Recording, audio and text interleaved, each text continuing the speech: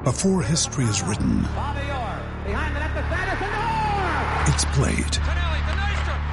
Before it's frozen in time, it's fought one shift at a time. Before it's etched in silver, it's carved in ice. What happens next will last forever. The Stanley Cup Final on ABC and ESPN Plus begins Saturday. Want to go, pretty boy?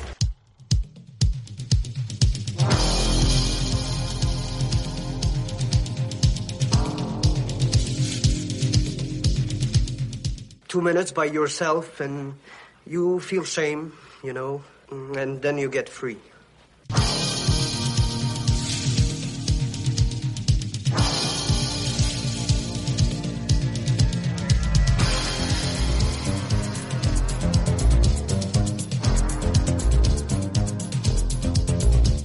The only thing better than a glass of beer is tea with Miss McGill. Oh.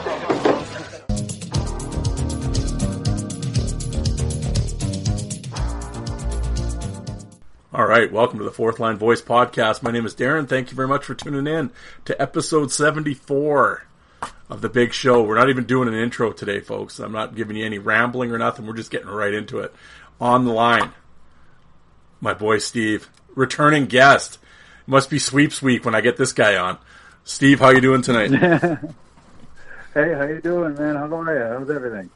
I'm doing very well. I should have said it's also when ProbertWasKing.com is the name of the website, and you have done some fantastic write-ups over this last little while, and you've just come out with the latest one, basically the coming of age of the Jay Miller story, or everyone in Boston hates Chris Nyland story. I don't know how we're going to phrase this, but. But you just finished writing that saga, and I've been meaning to get you on here for a while, because for a while you were tweeting out kind of little blurbs you were calling legends in black and white, and between you and Jay in Finland spitting the old school stuff out lately, there's been some good shit out there. Oh yeah, Jay. It's funny because he's been like just a treasure trove of old articles and pictures and stuff like that. It's like he's been sort of like a godsend to the hobby. Every so often someone will kind of pop in and they'll have just all this info and knowledge, and he's really been just as far as keeping the Twitter story going, he's really just pumping all that out. But he also helped me out in a way with a lot of these Jay Miller pictures and articles and everything like that are in the Miller Post.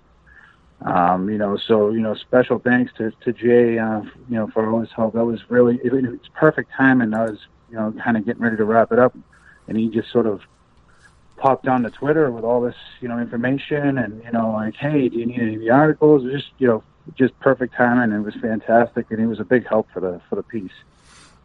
Yeah, no, he's been, I agree. And, he's been great with me in terms of, like even if I'm having a guest on, I get a hold of him and, hey, I'm probably talking to so-and-so next week, and here, I'll get you some stuff. And, get you some newspaper articles and stuff. And even in there, there's been like a tidbit of a story or something that, I otherwise wouldn't have known.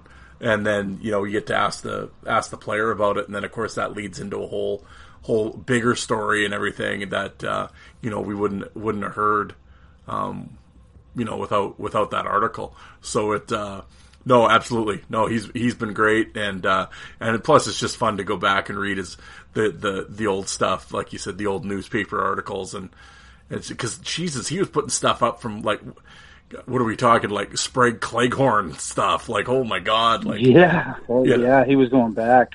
Yeah, definitely. So it was it's like he's scraping the bowels of the digital archives, and he's coming up with all these gems, and it's like even some of the modern stuff like that he's posted just awesome. Or some of the pictures, that he's finding just it's been great. It's like I like to say, it's just kind of keeping things going with like the hobby and the the gaining of knowledge of everything in hockey fighting and everything like that. So he's been great. No, absolutely. And like you and I have lamented about this before on here, but on your other episode, your other visits on here, but like that when the message boards went away, that went away. All that information. It did, yeah. You're right. It was almost like we had like those little, I don't know, like I guess you could call it little headquarter places where, hey, I just found this awesome YouTube video. I don't think it's out there. Let me post it here. The guys will love it, and it, boom, instantly got 100 people watching it, and people were thanking the post, and everyone loves it, and it was all right there. You knew all of, instead of like on Twitter where you gotta kind of go back on your profile a million pages to find something, old. Everything was centrally located on those sites, and all that information and knowledge was all collected there. And Jay would have been perfect for that. He would have had his own forum. You know what I mean? Yeah. But unfortunately, those places they're not really they're not around anymore. So we got to kind of take what we can get on Twitter and Facebook and whatever. But I'm glad he's come up, because a lot of that stuff. I don't know about you, but a lot of that stuff, I'm like, oh, wow, that's great, an article on Probert or whatever, and it's like, that's just like right up my alley, you know what I mean? No, absolutely. No, the same thing, and like I said, and that's why, before we got going, but I've said this on here numerous times, even when you weren't on here, but I mean, for those listening, when Probert was king.com, go back, and Steve has written articles about, your breakdown rivalries and of course your top 25 of all time list that you had. That, I mean, I had you on for that, and we broke down that article, but I mean, to go back and see it in written form, yeah, I mean, Steve does such a great job with the article, and then including the pictures and the video to go along with the articles. And I mean, it's like you said, you can if you could get lost reading your site for a while. So, but I know you hadn't put anything up for a little while until just this week. You put up this whole Bruins Montreal rivalry thing, and basically more or less a written history of Jay Miller, really, in his rookie season. And I was reading that article, and it got me again. I'm like, all right, I got to get Steve on to actually just talk about this, because I enjoyed reading it so much, and you're so thorough that it's amazing when you read this stuff. It's like, because of course you and I and the people that within the hobby, we have video, and we've seen all this stuff, but there's just, I think, for myself anyway, it's like I've watched so much stuff, I'm starting to forget what I've seen. Yeah, I know what you're saying. Yeah. And it was funny because, like I said, reading your article there, and you have the YouTube clips, you start watching it, and it's like, I remember seeing this on an old tape years ago, but you forget like how good that fight was, or how good, and then you start going down that rabbit hole. Because it's funny in your article, well, we'll get into it obviously more here right away, but when you talk about Curran, and it's like, you see Leafs Curran, and it's like, okay. But I mean, you got me thinking about it. He wasn't bad in Boston, though. And he'd get in there. No, he was. Yeah, he was. The one thing I loved about him, and I actually touched on it, is the guy had no fear. I mean, he was a bigger guy anyway, but the guy had no problem taking on Dave Brown, or Probert. Like, he had no, and he would just jump right in there, too. He was one of those guys I really loved about him. The only beef with Curran would be kind of like his fighting style. He was sort of like just a wild, all out and fall down kind of fighter, and it was kind of like the only drawback to him is he was ballsy as all hell, but he was probably falling down in that fight. Oh yeah, exactly. But it's just like you forget some of these guys. You just forget the incidents after a while, and you need kind of the refresher course. And so yeah, and it was funny, even just talking about Jay Miller. I always say he's one of those guys. Growing up, I was never a Miller guy. I could never put my finger on why. I never knew why I didn't like. For some reason, I just didn't like him. I fully appreciate him now, but back when they first started getting tapes and stuff, and I was a teenager and whatever.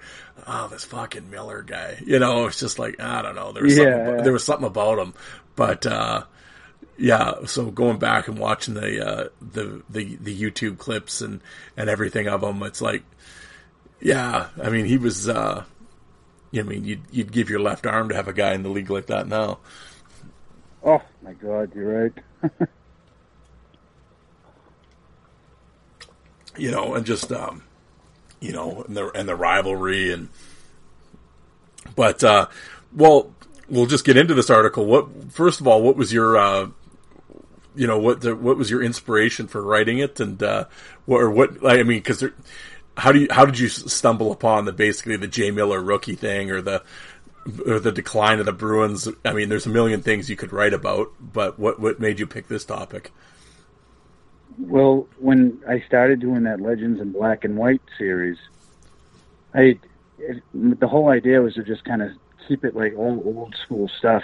Back in the days, like the early, posts that I was posting had, pictures that they look like Wild West gunslinger wanted posters. You know what I mean? It was kind of just, that's what it was about, like the Legends in Black and White before, color, came into our world. And I was just going to push it right up into the Broad Street Bully era.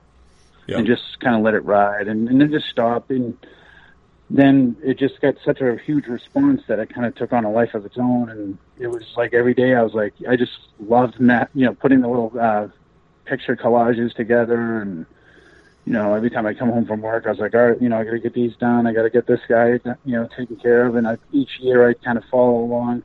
And as I came across the 80s, you know about all this stuff, but as you're going over it from the inception of the NHL, you're starting from the very, very beginning, of the league, and even before that, and I just slowly worked my way, decade by decade, year by year, until, we got into the 80s, and then you start to see some of the things you never really thought of. I'm like, wow, there was actually a little bit of a brief lull in the sort of big bad Bruins, style of play. They kind of fell off after Wensink, Secor, Jonathan, all those guys left, and it was just sort of like O'Reilly there for a little bit. And, as I'm doing the Legends in Black and White, I just started seeing this, like, this is actually a pretty good little story here, and, that's sort of where it all started from.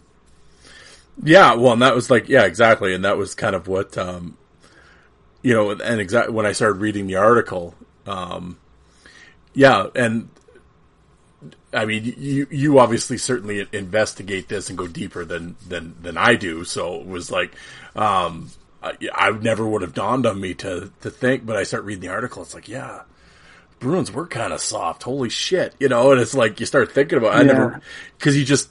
Well, it's funny. I always caution people, and I actually make note of it in this story, that they never really got soft. They always had guys that were willing, but they just didn't have this was a team that had some of the best fighters in the game, at one point. And O'Reilly was one of them. And then you kind of see this area where it's kind of like during the O'Reilly captaincy, those couple of years right at the end of his career, where, he was breaking down physically, and he was nowhere near the kind of fighter that he once was. And he's kind of looking around, and he's like got Bruce and Keith Crowder on one side, and, and he's, looks over on the other side, he's got John Blum. And you start to kind of see, like, all right, there's definitely a falling off. And, you could sort of see how a situation like a Chris Nyland, butt-ending Rick Middleton can occur. There's no, major on-ice deterrent to stop a guy like Nyland, and, he knows it, and you have a situation like this that kind of almost reignites a whole rivalry all over again. And then comes Jay Miller. Yeah, no, exactly. Well, like you said, okay, well, we'll start, with especially the Bruins in the 70s, throughout the 70s, and then, and then, of course, with the, when the Broad Street Bullies in the mid 70s and stuff. So everybody reacting to that. But of course, then you have Don Cherry in there coaching and stuff. And I mean, this is the era of the Wensink and the Jonathan and the Cashman and Al Secord and Terry O'Reilly. And It's like, you know, you forget, but man, oh man, like they legit were the big bad Bruins without a doubt. Oh yeah, and it's funny when you start to see them when, like, after the John Cherry era ended, and they slowly started to kind of, like, you know, underachievers. They started getting rid of some of the tough guys, and, you know, Wentic and Secord, and, you know, you can kind of see a bit of a drop off. You know, whereas the Flyers sort of just remained, you know, one of the toughest teams in the league, you know, all the way up into the 90s. Yeah. You know, there was really, they always had those couple go-to guys, you know, even during this time. And with the Bruins, there was definitely a falling off in the quality of the guys that they had, you know, and it was, you know, noticeable. And it's noticeable for me because I'm going over all this, you know, like videotape, and I'm always watching this, and I'm into this. This is my thing, you know, so I can I pick up on these sort of things. But as a fan myself, you know, I was a young Bruins fan at that time. I was a kid, you know, but, you know, when that was a big thing when Nyland did that to Nifty, and it was kind of a huge thing, especially in my neighborhood, being a sports-centric neighborhood. Nyland became, you know, public enemy number one. Well, yeah. Well, just to kind of go away from our story here for a second in terms of the timeline, but yeah. So I mean, and how odd back then. I mean, it's touched on in Nyland's documentary, but I mean, so he you know, I mean, he's on Montreal, so he's hated already, but then he does the thing to Middleton, and it's like just the fact that he is a Boston guy too, like from the area, playing for Montreal. Comes back and does that to one of the beloved Bruins. It's like just so many storylines in there. Oh yeah, no, you're right. It's sort of, I guess it's weird because, you know, now you're like, you're not welcome in your hometown anymore. Yeah, exactly. But, I mean, I don't mean to take it to extremes, but I was a fan, you know, and he was kind of like the first player. I was like, I hate him. You know, I hate what he did to that, you know, my you know, favorite player. And, you know, I was a young kid at the time, impressionable. And, you know, now, you know, at the time I didn't really realize the whole Bruins toughness. I shouldn't say issue. They already had, you know, willing guys and everything like that. But, you know, now, you know, looking back, you could say, oh, well, you know, there wasn't really, they didn't have that big ace anymore. They had, you know, they had Curran. You know, he was a guy that they could rely on. You know, but, you know, at the time you're just like, wow, I hate this guy now, and we got to do something about him, you know. But it was kind of interesting having grown up during that time, and then, you know, in hindsight now, writing something about it, you know, as a fan myself, you know, so that was part of the fun. Well, yeah, and it would be interesting what the Bruins' reaction would be when Nyland signed with Boston after all these years. You know, it's funny, as a fan, I wasn't fooled. And he goes, oh, once he's coming to Boston now, well, you know, he's going to have to really prove something to me, you know. That's kind of the way I looked at it as when I first heard about it. Yeah. You know, because of everything that had happened, you know, I was still young and still, you know, as you grow older, you let all that stuff go. I love Nyland now. But at the time, it was like, oh, you know, he was always like a villain to me. And, you know, it was hard to, you know, as the fan in me, it was hard to set that aside, you know, even when he came to Boston, you know. And he also knew he was a little bit past his prime too. You know, kind of, not get like, you know, that prime Nyland, you know. But it was all good. Now I look back, I kind of laugh at it now. But well, it was funny. Like when it came to Nyland, I hated Nyland growing up. And again, the same. I don't know why. It wasn't like I grew up in Boston. I mean, I don't know why. I just didn't like him for some reason, and I don't know what it was. And you know, and then after watching his documentary. It was like I had a whole new respect. I mean, I respected him anyway at that point, but I mean, after you watch the documentary, it was like, and you hear some of his stories, I'm like, oh, this guy's pretty badass, actually. And then, of course, in seeing that, you go back and you start going back onto YouTube and you start watching all the old Nyland stuff, and it was like, you know, god damn, this guy's pretty good, actually.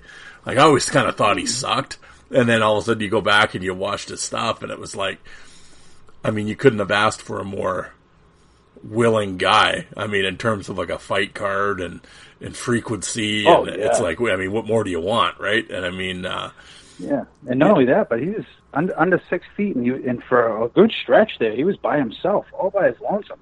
Yeah. You know, like taking on Playfair and Cochran and Wilson, and there was nobody else, you know.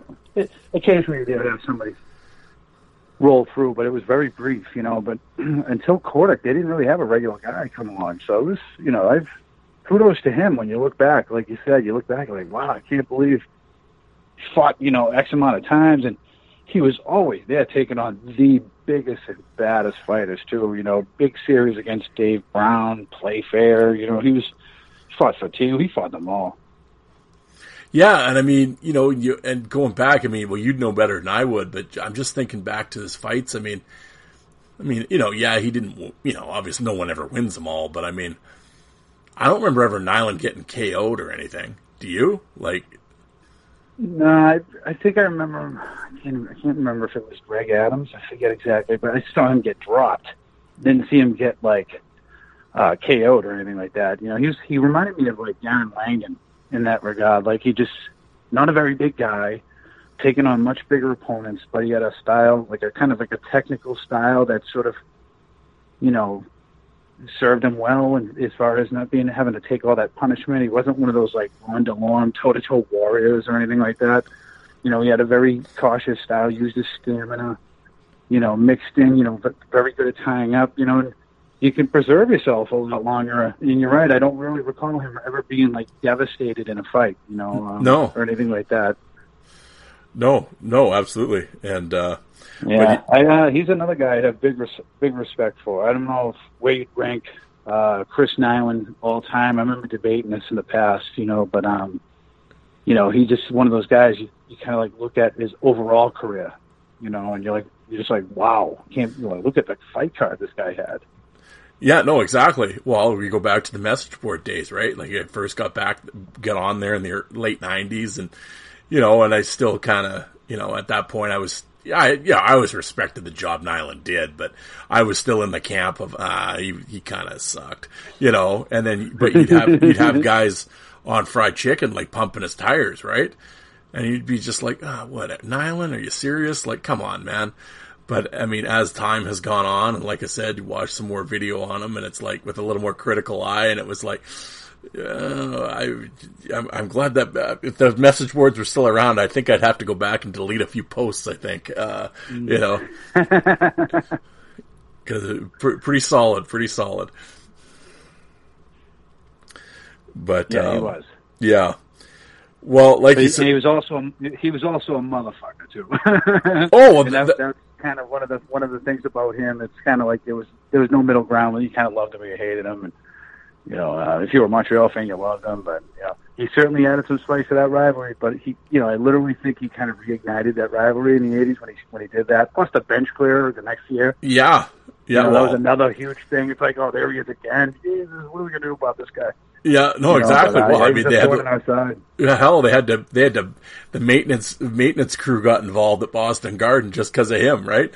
Building up what they call it, the Nyland Gate or whatever, and I think that was the name of it, you know, because of that brawl. Yeah, that was fun. It was funny. Yeah, it's too funny. Kenny Lindemann running his mouth is hilarious, but just a funny sequence of events. But again, shows just how much of a thorn in the Bruins side Nyland could be. No, absolutely.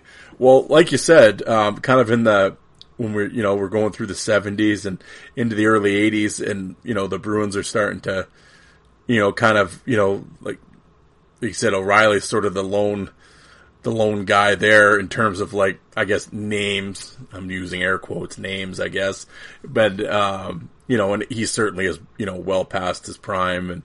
But just looking through your article, and I didn't realize it at the time, but was, that 82 and kind of 83 draft. I mean, I think obviously the Bruins recognized it. I mean, you know, with Kluzak and Curran and Lyndon Byers and Nevin Marquardt all getting drafted in those 2 years. You're right, yeah. And I forgot, too, at the time, I think he was billed as somewhat of a tough guy, but we had Bob Sweeney, I think, in the 83 draft as well. And even though he wasn't really a prototypical tough guy, he would, you know, supply some sandpaper. He was a college player, you know what I mean? But you know, that you can definitely see they were looking at their issues with defense on the blue line, you know, and they want to pick up Kluzak and Curran.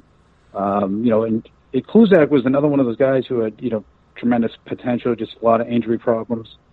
And he also, as we've seen, he was willing to, you know, flat-out brawl if he had to, not like a top 10 contender or anything like that, but he would take on a Brown, he would take on a Jim Kite or a Probert. He was one of those guys.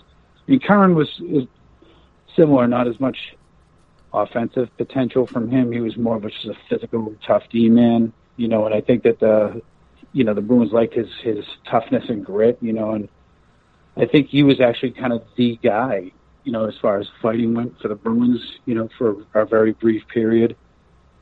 Kind of like the one guy you could kind of look to because he had that size, but, then eventually Miller wound up coming along. But you could see there was sort of especially the response game.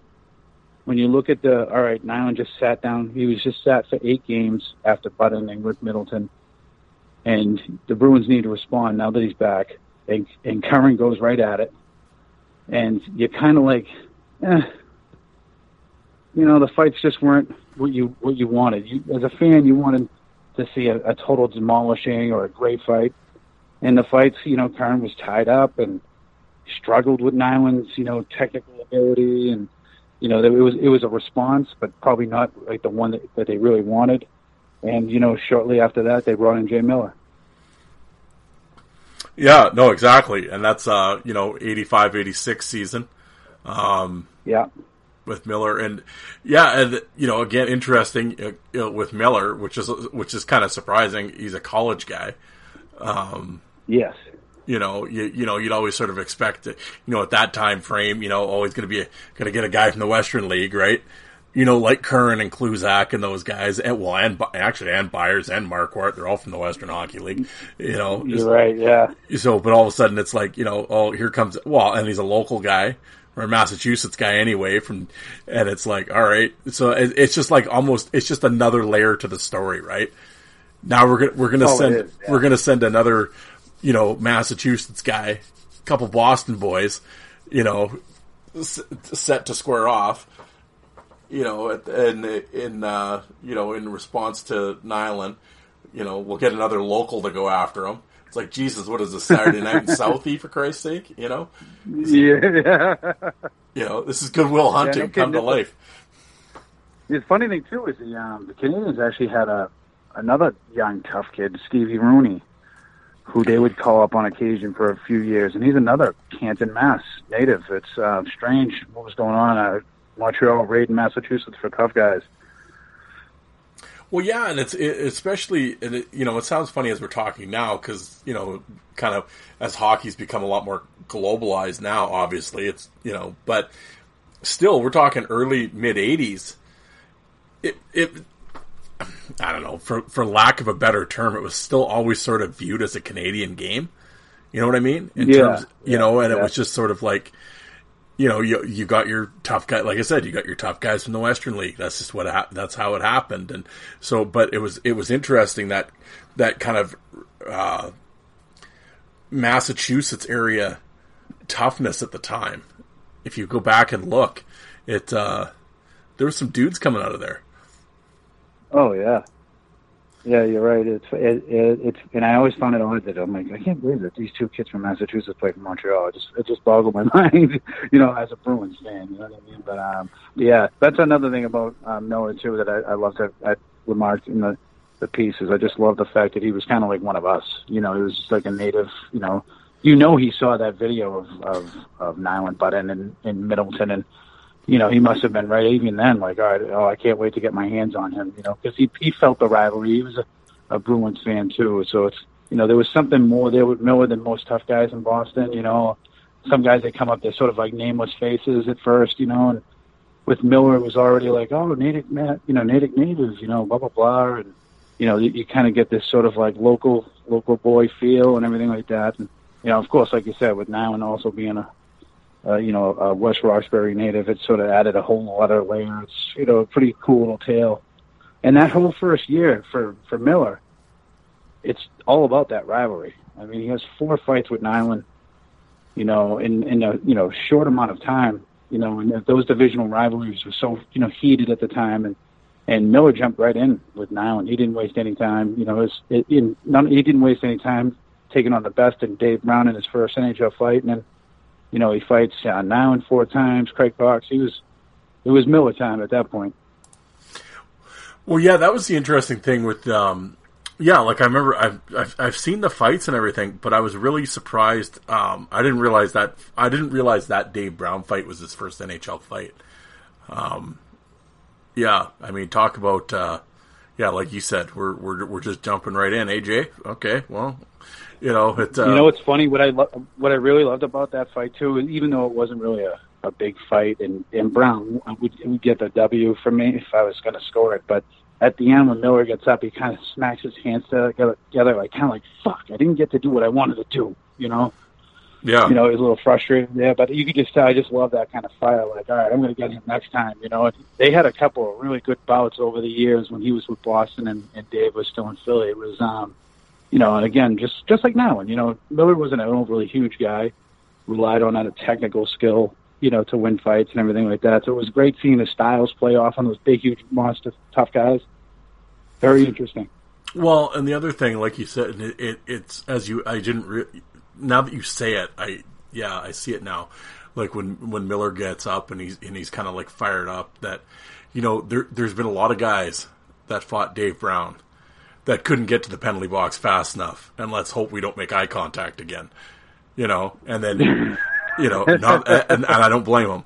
But then here's a guy who's like, right out of the gate. I mean, okay, yeah, he's a rookie and whatever, but it's like, he wanted it again. Like, as fast as he could get it, right? Yeah. And it was like... You're right. And it's like right there, that to me, if I was like coach or whatever, a GM, it'd be like, okay, that's our guy. Because it's like... Absolutely. Yeah, and it's like I said, I've always said this I've said this on the show numerous times, but like the whole win-loss thing, I said, that's like fan shit.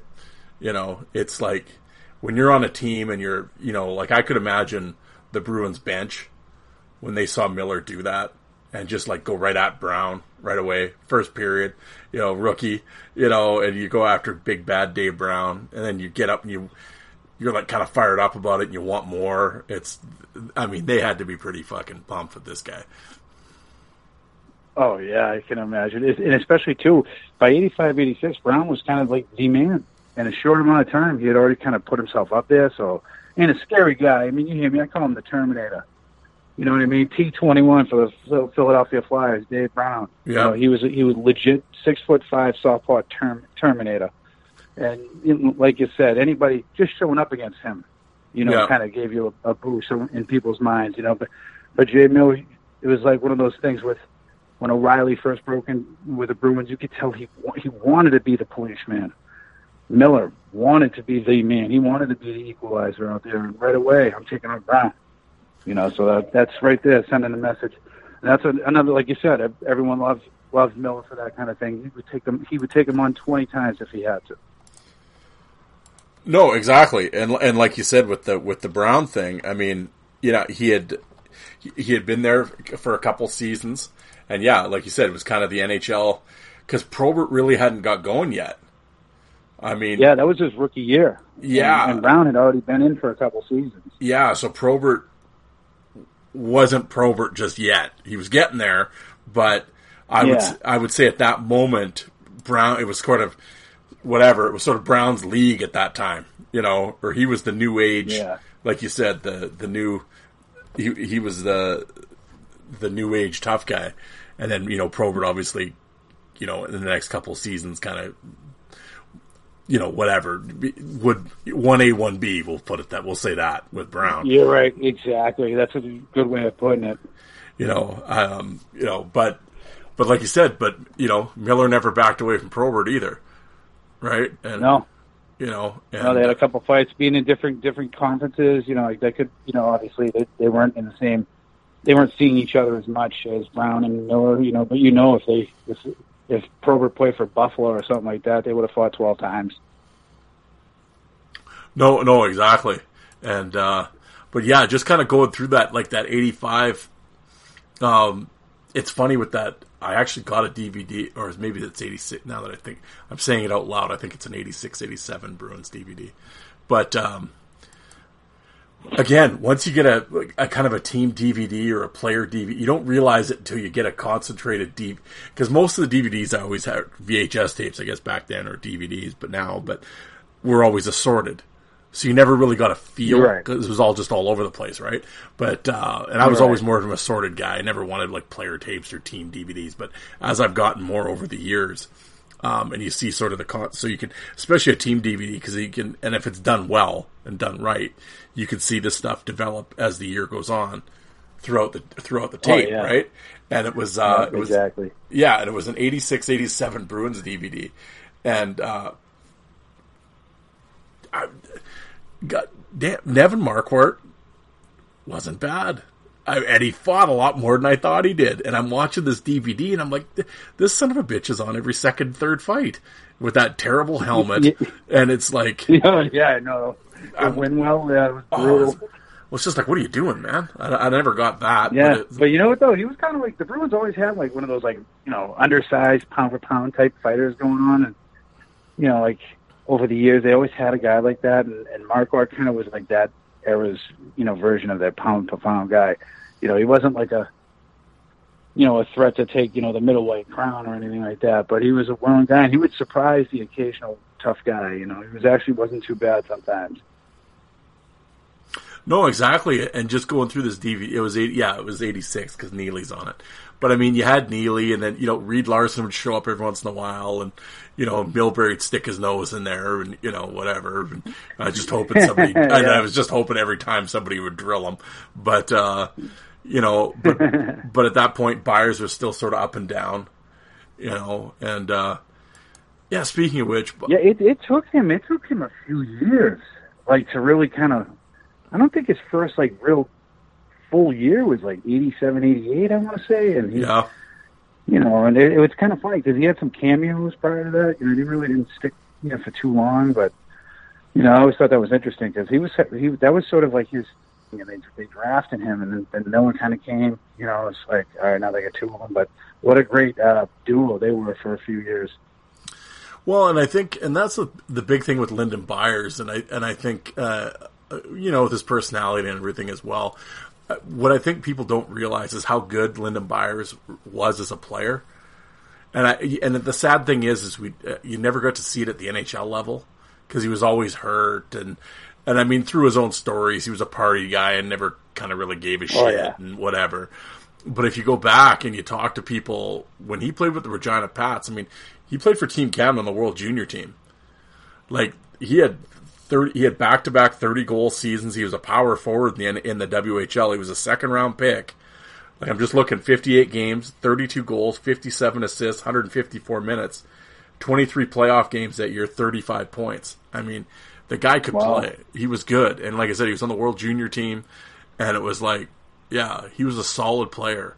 And you just never really saw that in the NHL. But like you said, his first full season, though, even with the Bruins, that 87-88, 53 games, he had 10 goals, you know, and 236. Yeah, it's funny. You don't even think of that. No, and I mean, he was a good player. No, you just think of the fights and everything like that, yeah. Yeah, and he showed 24 points in 53 games, 236 minutes. I mean, he knew what he was there for, but it was like... Oh, yeah. But, I mean, he had skills, but he just kind of, you know, whatever, partied his way out of the league, basically. Well, he was injured a lot, and... You know, and some really shitty injuries for a fighter, like hands and shoulders, and you know, it. Yeah, I remember him trying to like fight through a broken hand too. It's like that'd be unheard of today. But he's trying to fight John Cordick with a big cast on him. Like, you know, it was funny, but the things guys would do back then, you know. But, oh yeah, but yeah, LB was what a tough guy. You know, he was perfect guy. It's funny. He was a heavyweight to me, but I never really thought of him as kind of like the number one guy. I thought he was just a perfect number two heavyweight. You know, he could take on some big names. But if you notice, it was always Miller taking on the Browns and Progress. Byers never really. It's weird. He never really kind of stepped. I mean, he did take on some tough guys. He dropped Cochran. I know Cochran was at the end of his career. You know, and he did fight, you know, Larry Playfair, you know, and, you know, Kenny Baumgartner. So he took on some top guys, you know. I don't want to make it sound like he was spot picking or anything like that. I think Jay Miller was one of those guys. It was like sort of like, I got Brown, you got whoever else, you know, I got Proby tonight, you can go take on Gallant, you know, or something like that. It was, you know, I never liked these are some of the toughest men I've ever known, so I would never say that, he was avoiding Probert or Brown or anything like that. I just think with Miller, it was like, that's my guy. No, I agree. Yeah, I think I always looked at Byers as a wingman kind of guy, and could do it if he. Yeah, I think there was a brief time where he was, after Jay left to L.A., where Byers was kind of the man in Boston briefly, and he was all right, but I just never viewed him as kind of like the sole guy, like the number one guy that he always seemed like a great complimentary enforcer. No, I agree. Yeah. But yeah, with Miller, I was going to ask you, obviously being a local and stuff, and you briefly touched on it, but, when he came up in 85, I mean, I guess at that point you're still pretty young, so, but, I know you do a lot of research and stuff and a lot of reading. Did he come up with a lot of fanfare? Or was it just sort of like he showed up one day and it's like, fuck, we got Carl Racky playing for us now. Who is this guy? No, to be honest with you, that's kind of like what it was. If you look at, I don't know if you have a chance to look at like some of his stats, he got drafted by the Nordiques. Yes. And then he went right into to the University of New Hampshire to play. And when he came back, he really didn't like play a lot when he came back before the Bruins picked him up. So, and then he spent the beginning parts of 85, 86 with Moncton. And it's interesting, too, because prior to that, I don't really think he had a chance to really create much of a buzz about himself, so to speak. And I just heard that, I remember, like, when he first came on, I just said, this is a guy from Natick, he's the tough guy for the Bruins. Okay. That was kind of like, that was him taking on Brown and now, and that's when you first heard about him, It wasn't like a huge... And at the time, too, it wasn't like today. We were all over these guys. We can watch them all in the AHL now on YouTube, and then you already know about them as they come in. Back then, it was a lot of word of mouth, and what you got out of the Boston Herald or the Boston Globe to, for a scouting report on these guys. That's pretty much all I knew about them. Yeah, well, and like you said, he really didn't even come out of the Bruins system.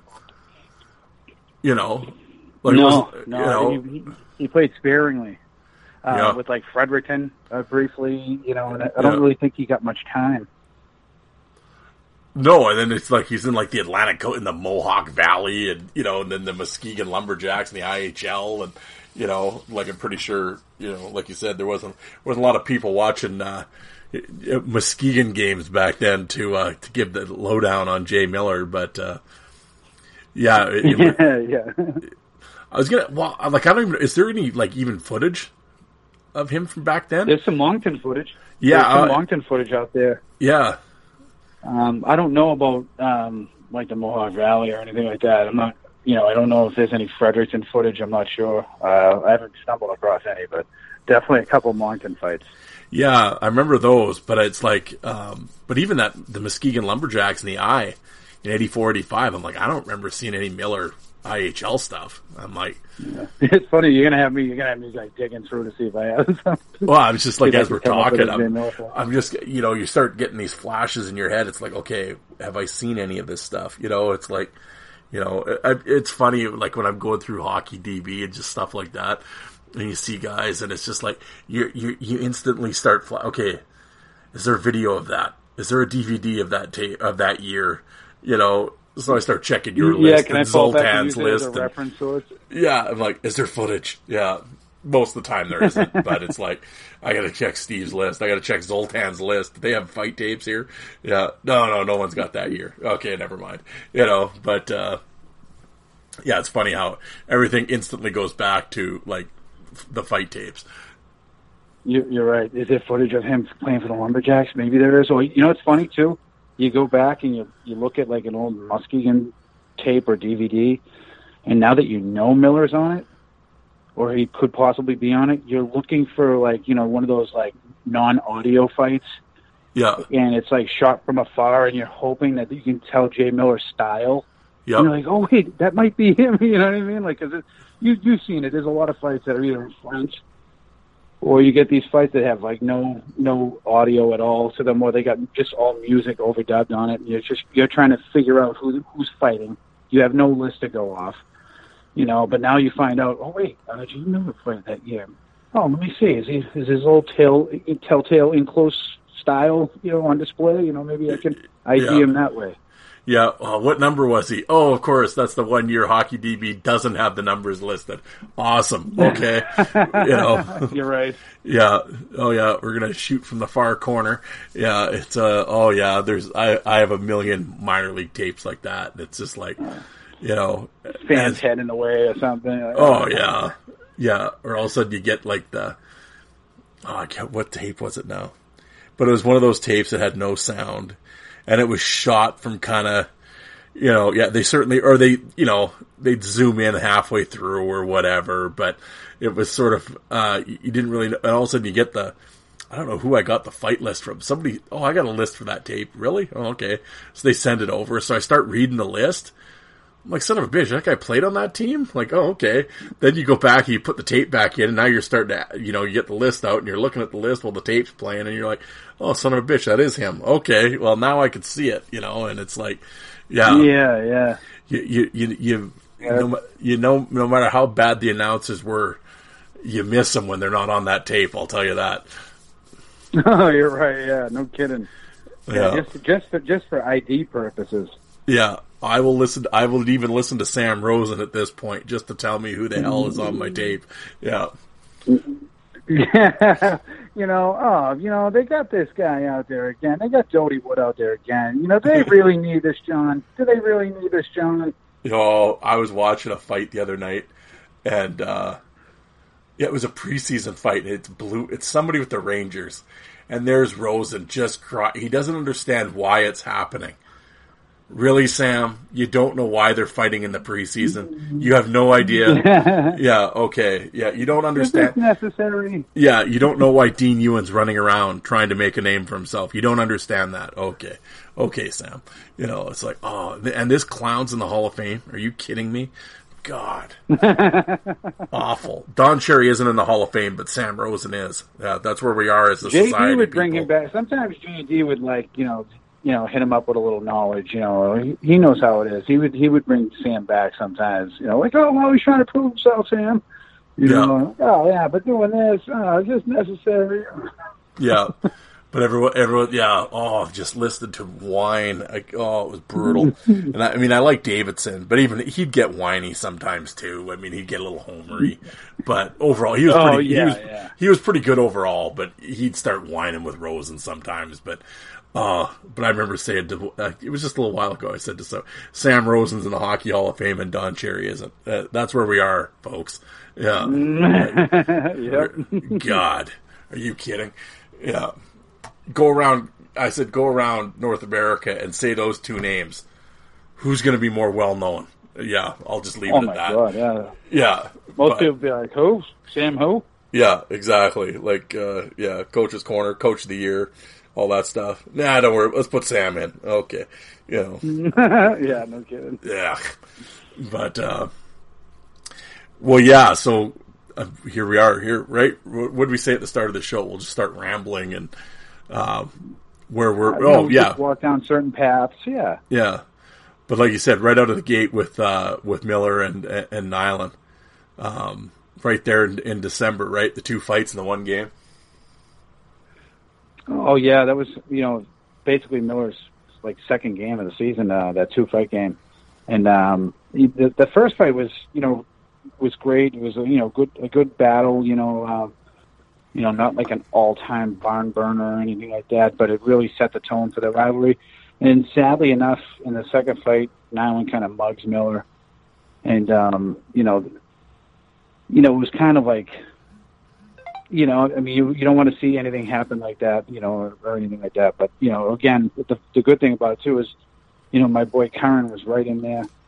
And I think he actually went up punching Jay Miller accidentally. If you watch the footage, it looks like he clobbers Miller accidentally trying to get at Nyland. But yeah, and of course, that little bit of a mug job too, that helps spice up that rivalry and make it more of a feud, and you could tell Miller was pissed it was going to be payback. So he was here to stay at that point, and I think the fans loved him already. They're like, who is this guy?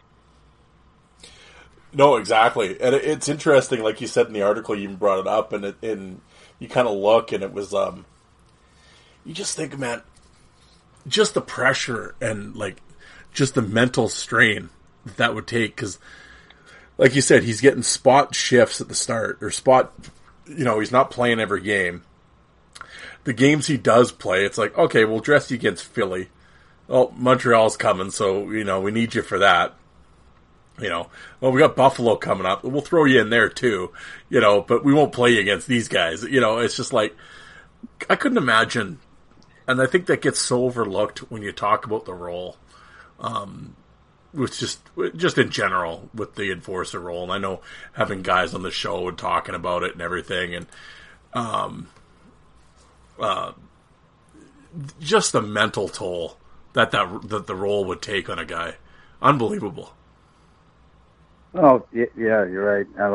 Knowing it's like that Tony Twist saying, if every day you're going to be taking on that the toughest kid in town. Yeah. At 3:00, it's one of those kinds of things, and it's funny because we talk about some of those old classical era guys like Clark Gillies, like is an example, or even the guy like Larry Playfair. These are big, heavy punchers who could put heads to bed and everything like that, but they weren't really like wired to be like fighting and hurting people like all the time. It's interesting. You needed a sort of a certain mindset, of a person, to kind of play that role. There's, almost like, you weren't afraid to go over that line and let the chips fall where they may.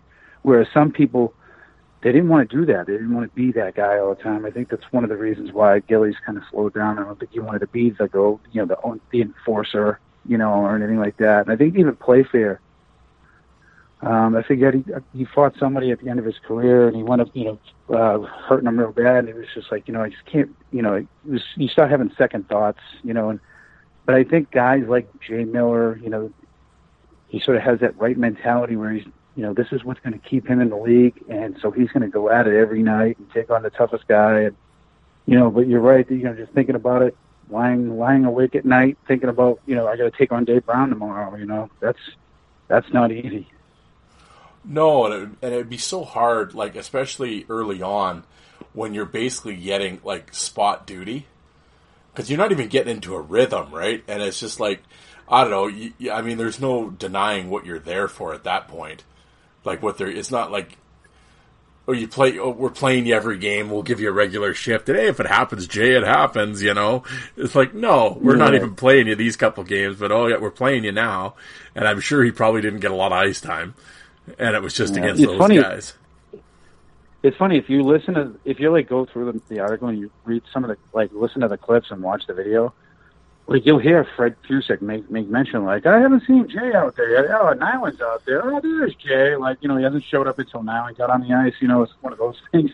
So it's like you're right. He probably wasn't getting a ton of ice time either, even when he was playing. He's just kind of, and I don't think Jay was the most gifted of athletes or talents.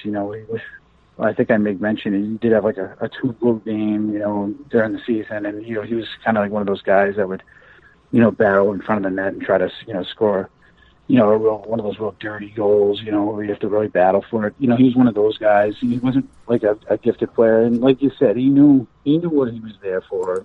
It was sort of like that role, and it was really kind of during the mid-'80s. It was really kind of coming into prominence, wasn't it? Yeah. You had these guys that were coming in. It was kind of like there was, like in Quebec, they had Gord Donnelly. Hartford the following year, they brought in Shane Churla.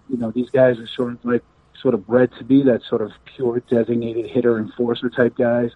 You started seeing more and more of them come into the league right around the mid-'80s. Yep. Well, yeah, the role definitely started getting pigeonholed, right? And it was just like, you're here for 4 or 5 shifts, and that's the way it's going to be. Up until then, even when you talk about the Bruins, you talk with Jonathan and Winsick and Secord and all, well, not Secord. I mean, Secord was a big scorer, but I mean, with Jonathan and Winsick and them, they had 20-goal years. So it wasn't like they were just fucking clowns with getting 3 shifts a game. Like, yeah. It's funny because Cherry actually talked about that over the years. He was like, you can't just treat these guys like caged animals and let them out just to fight and then send them back in. He's like, you got to reward them with ice time, let them play. Even if it's the last 4 minutes of the freaking garbage game, you're winning 6-1. Send them out there, let them play. Let them do their thing, let them get out there on the ice.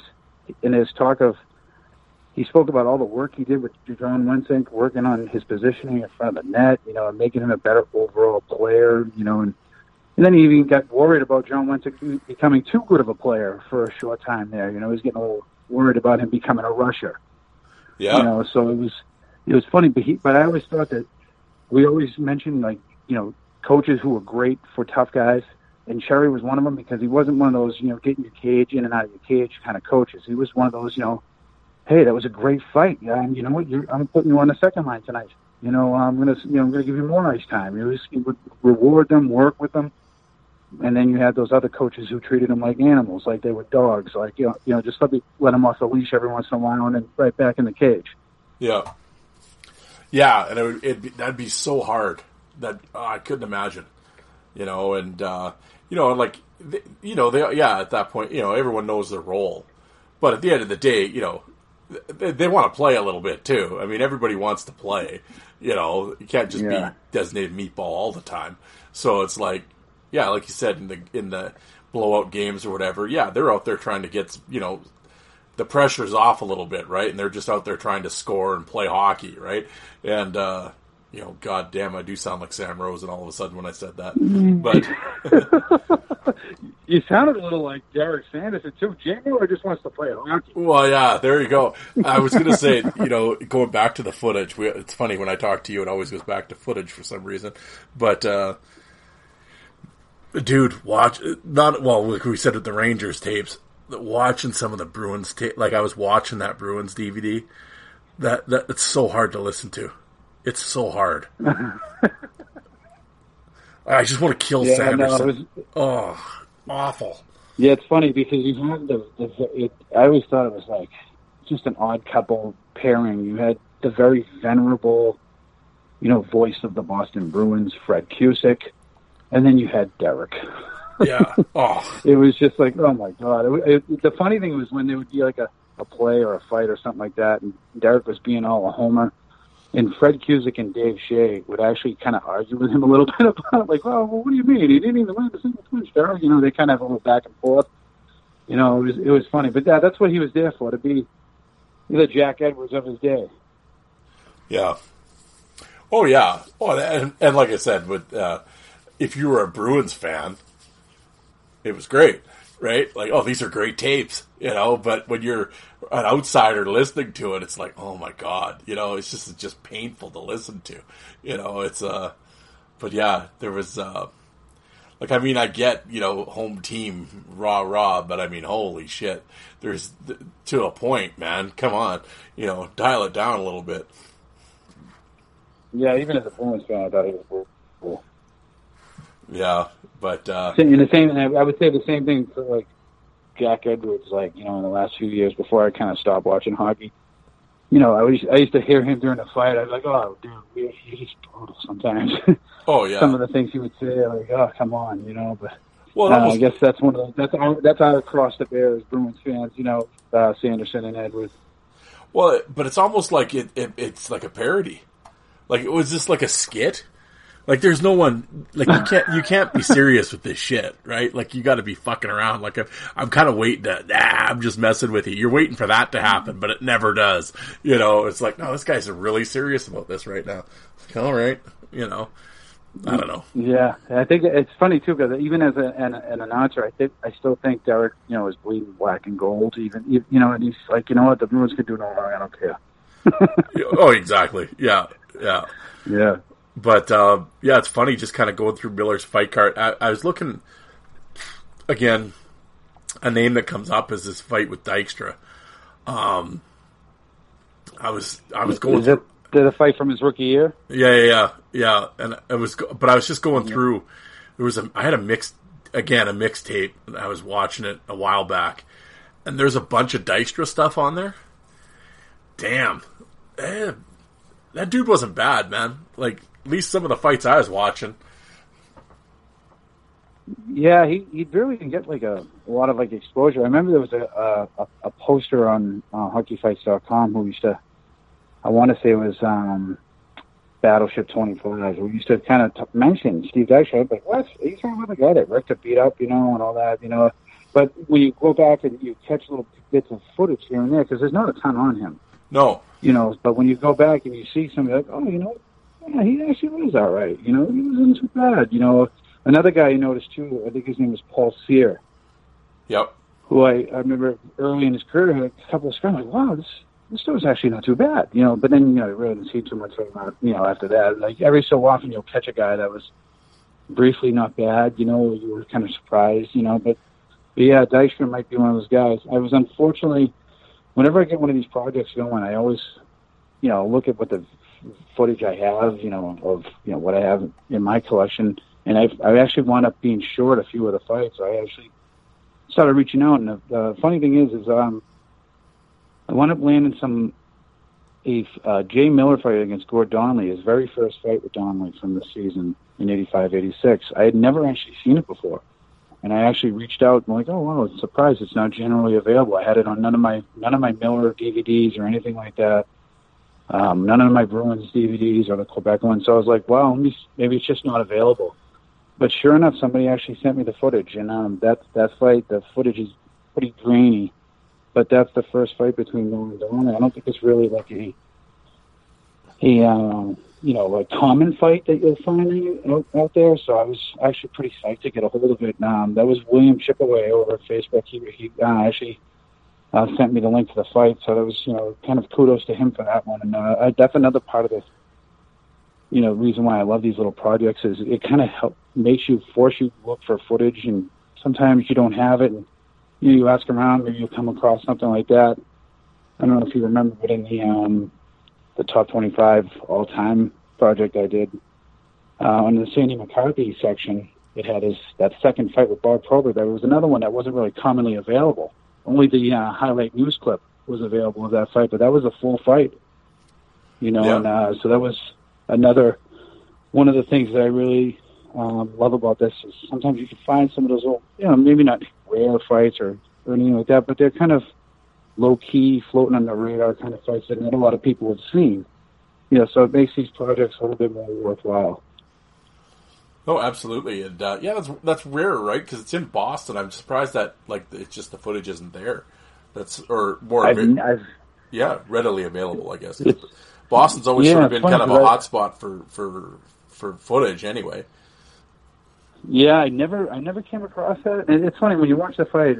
It's easy. A lot of those Miller Donnelly fights break down the same way. Very kind of enclosed, rapid fire.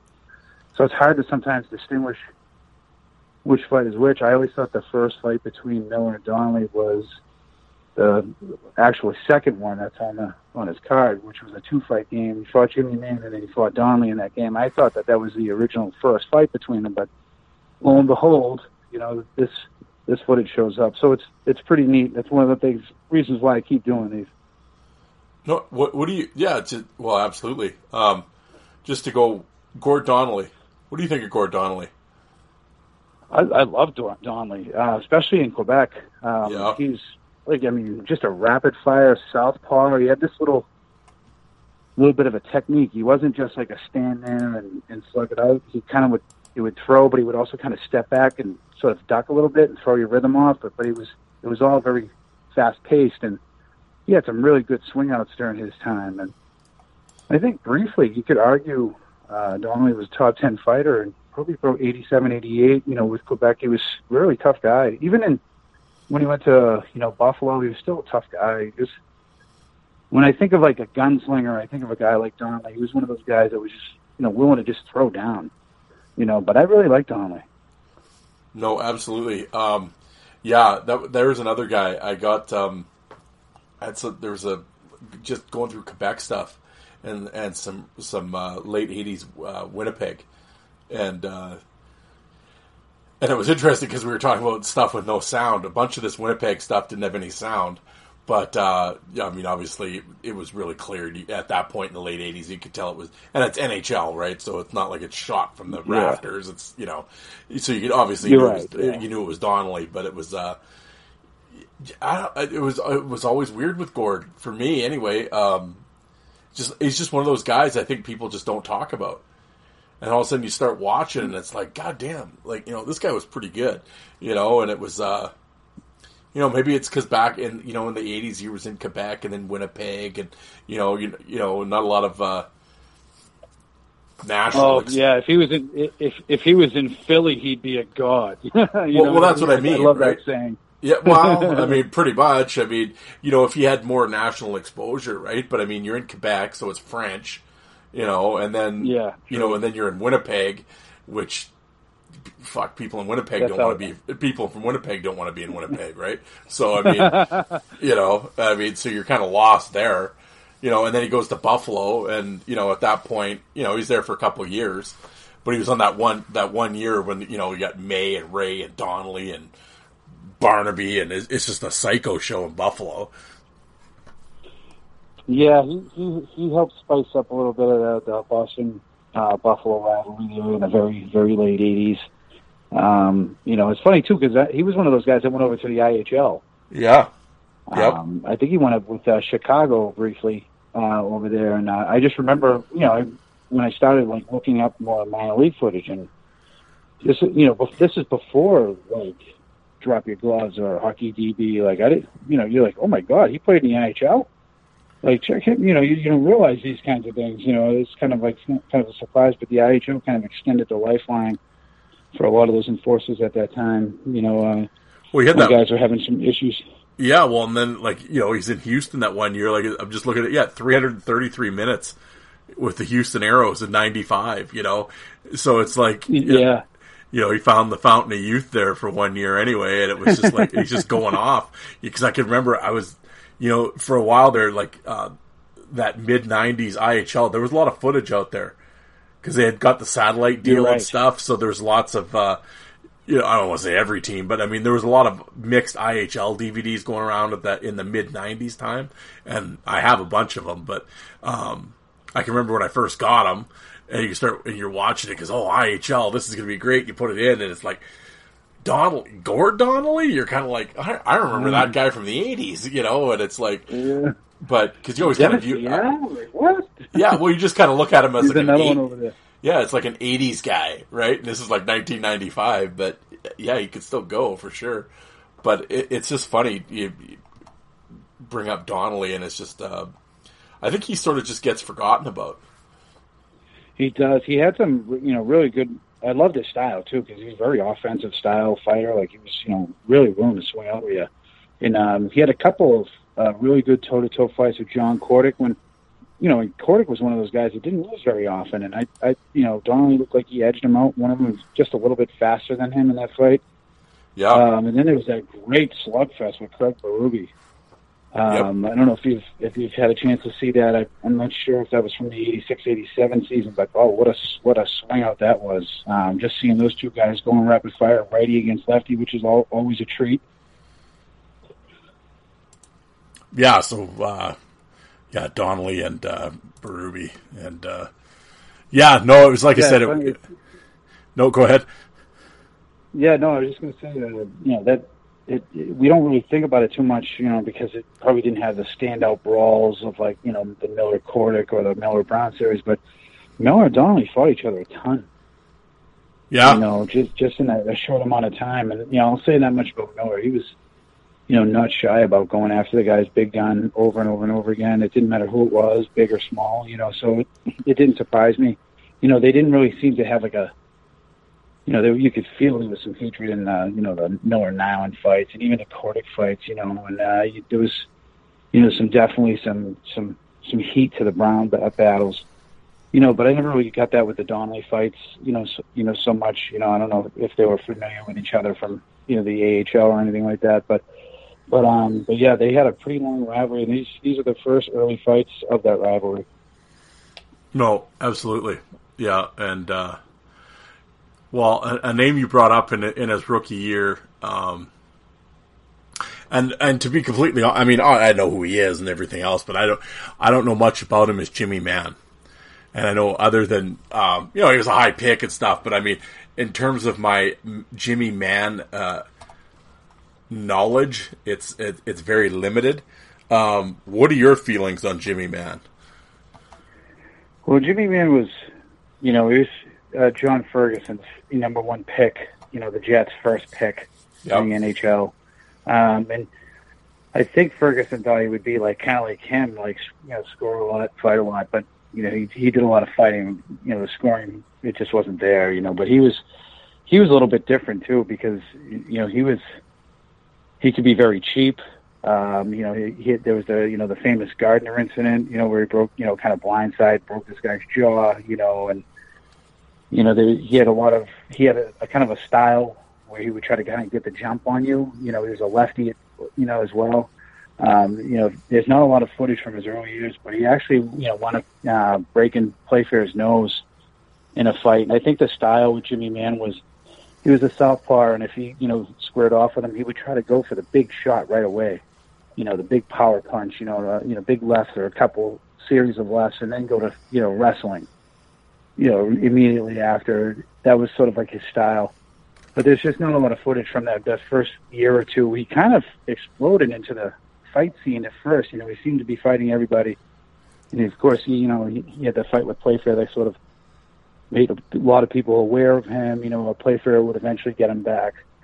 But for a few years with Winnipeg, he was sort of a legit fighter, but there was also that real, I don't know, sort of like a mugging quality to his style of fighting. And in that first fight with Jay Miller, and, this is obviously after his time in Quebec, in Winnipeg. He's now playing with Quebec, and he would still fight, but I don't think he was really the sort of go-to heavyweight like he was in Winnipeg. But his style, you could see, sort of turns and, tries to jump Miller, and Miller sort of turns the tables on him in that fight, But, yeah, he had a few decent years as a fighter in Winnipeg early in his career, and then he sort of faded after that because, he did a lot of the cheap stuff, like I mentioned, and, just over time, he became, less of a force, so to speak, as like a top fighter in the league. He was still a willing guy, but, after those first couple of years in Winnipeg, he was, really didn't really have the reputation, he had early on.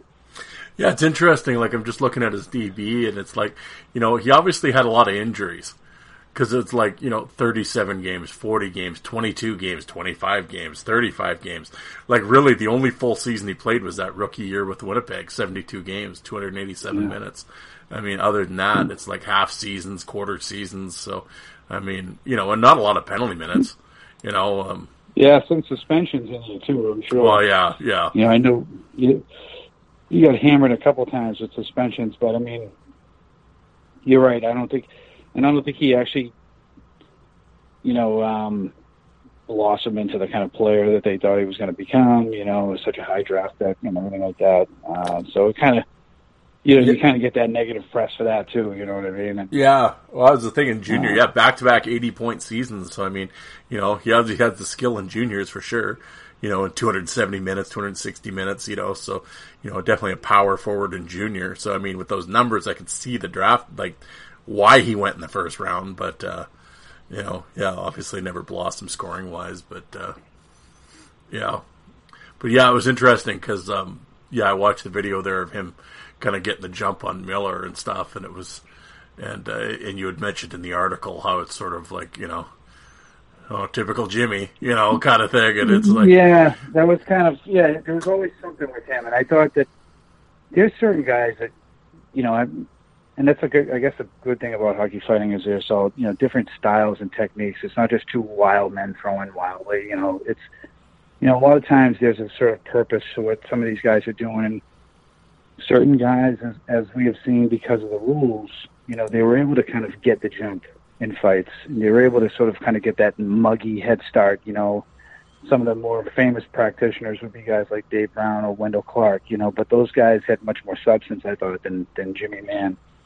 Jimmy seemed to kind of go for the opportunistic, quick, power shot, and try to do you away quickly or, something like that, or just flat out kind of get the jump on you.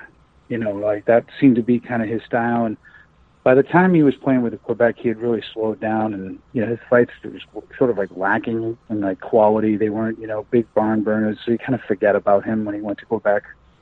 Yeah.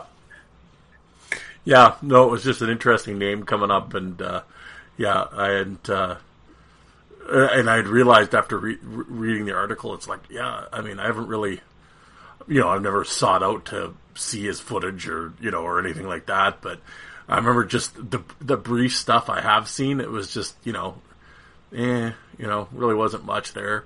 And it was kind of interesting to read your thoughts on it.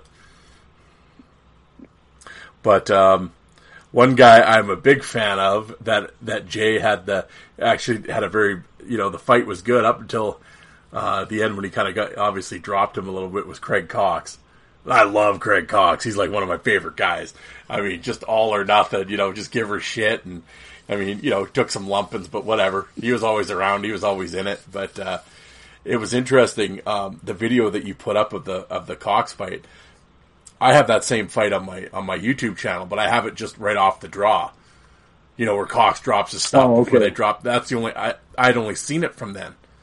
You put the whole thing on when there was the scrum. Nobody gets penalties. They all stay out on the ice, and the whole build-up. I'd never seen that part before.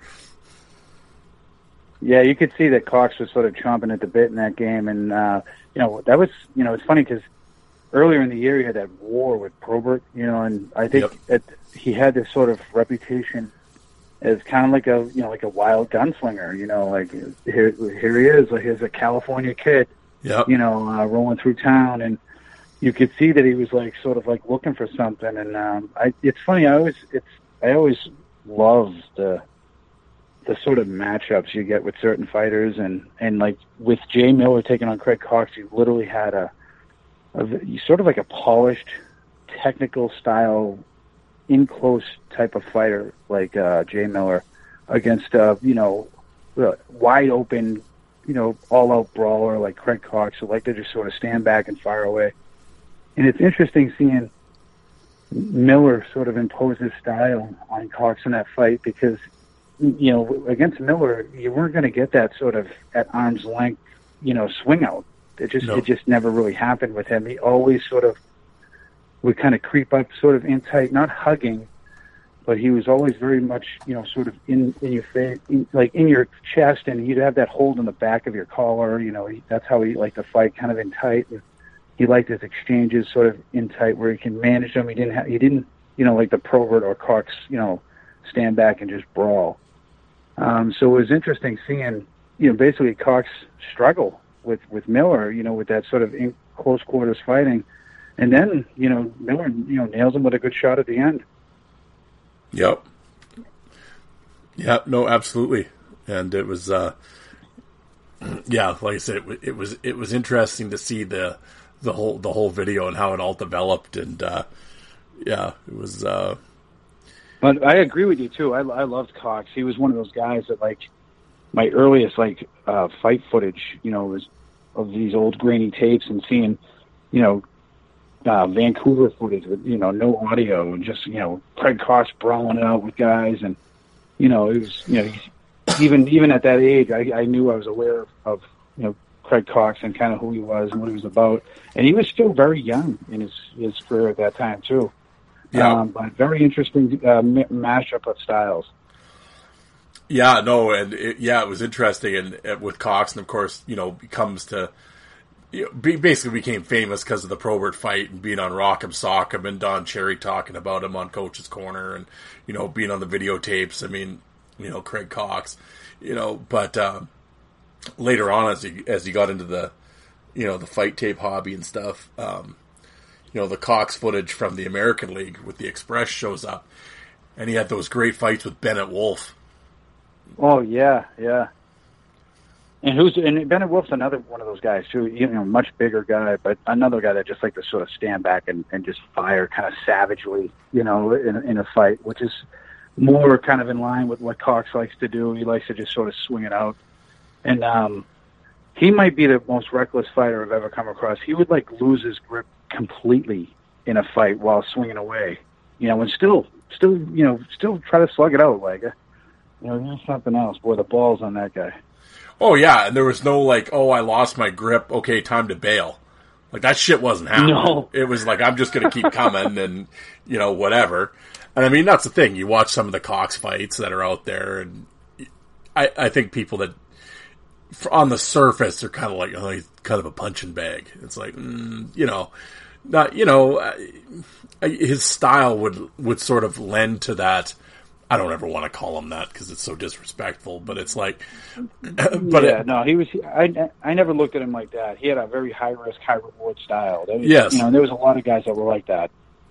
Yeah, and I mean, it was wide open, and whatever, and give her shit, right? But I mean, I always tell everybody, you put a Craig Cox DVD in, you'll be fucking entertained for an hour, without a doubt. He was awesome.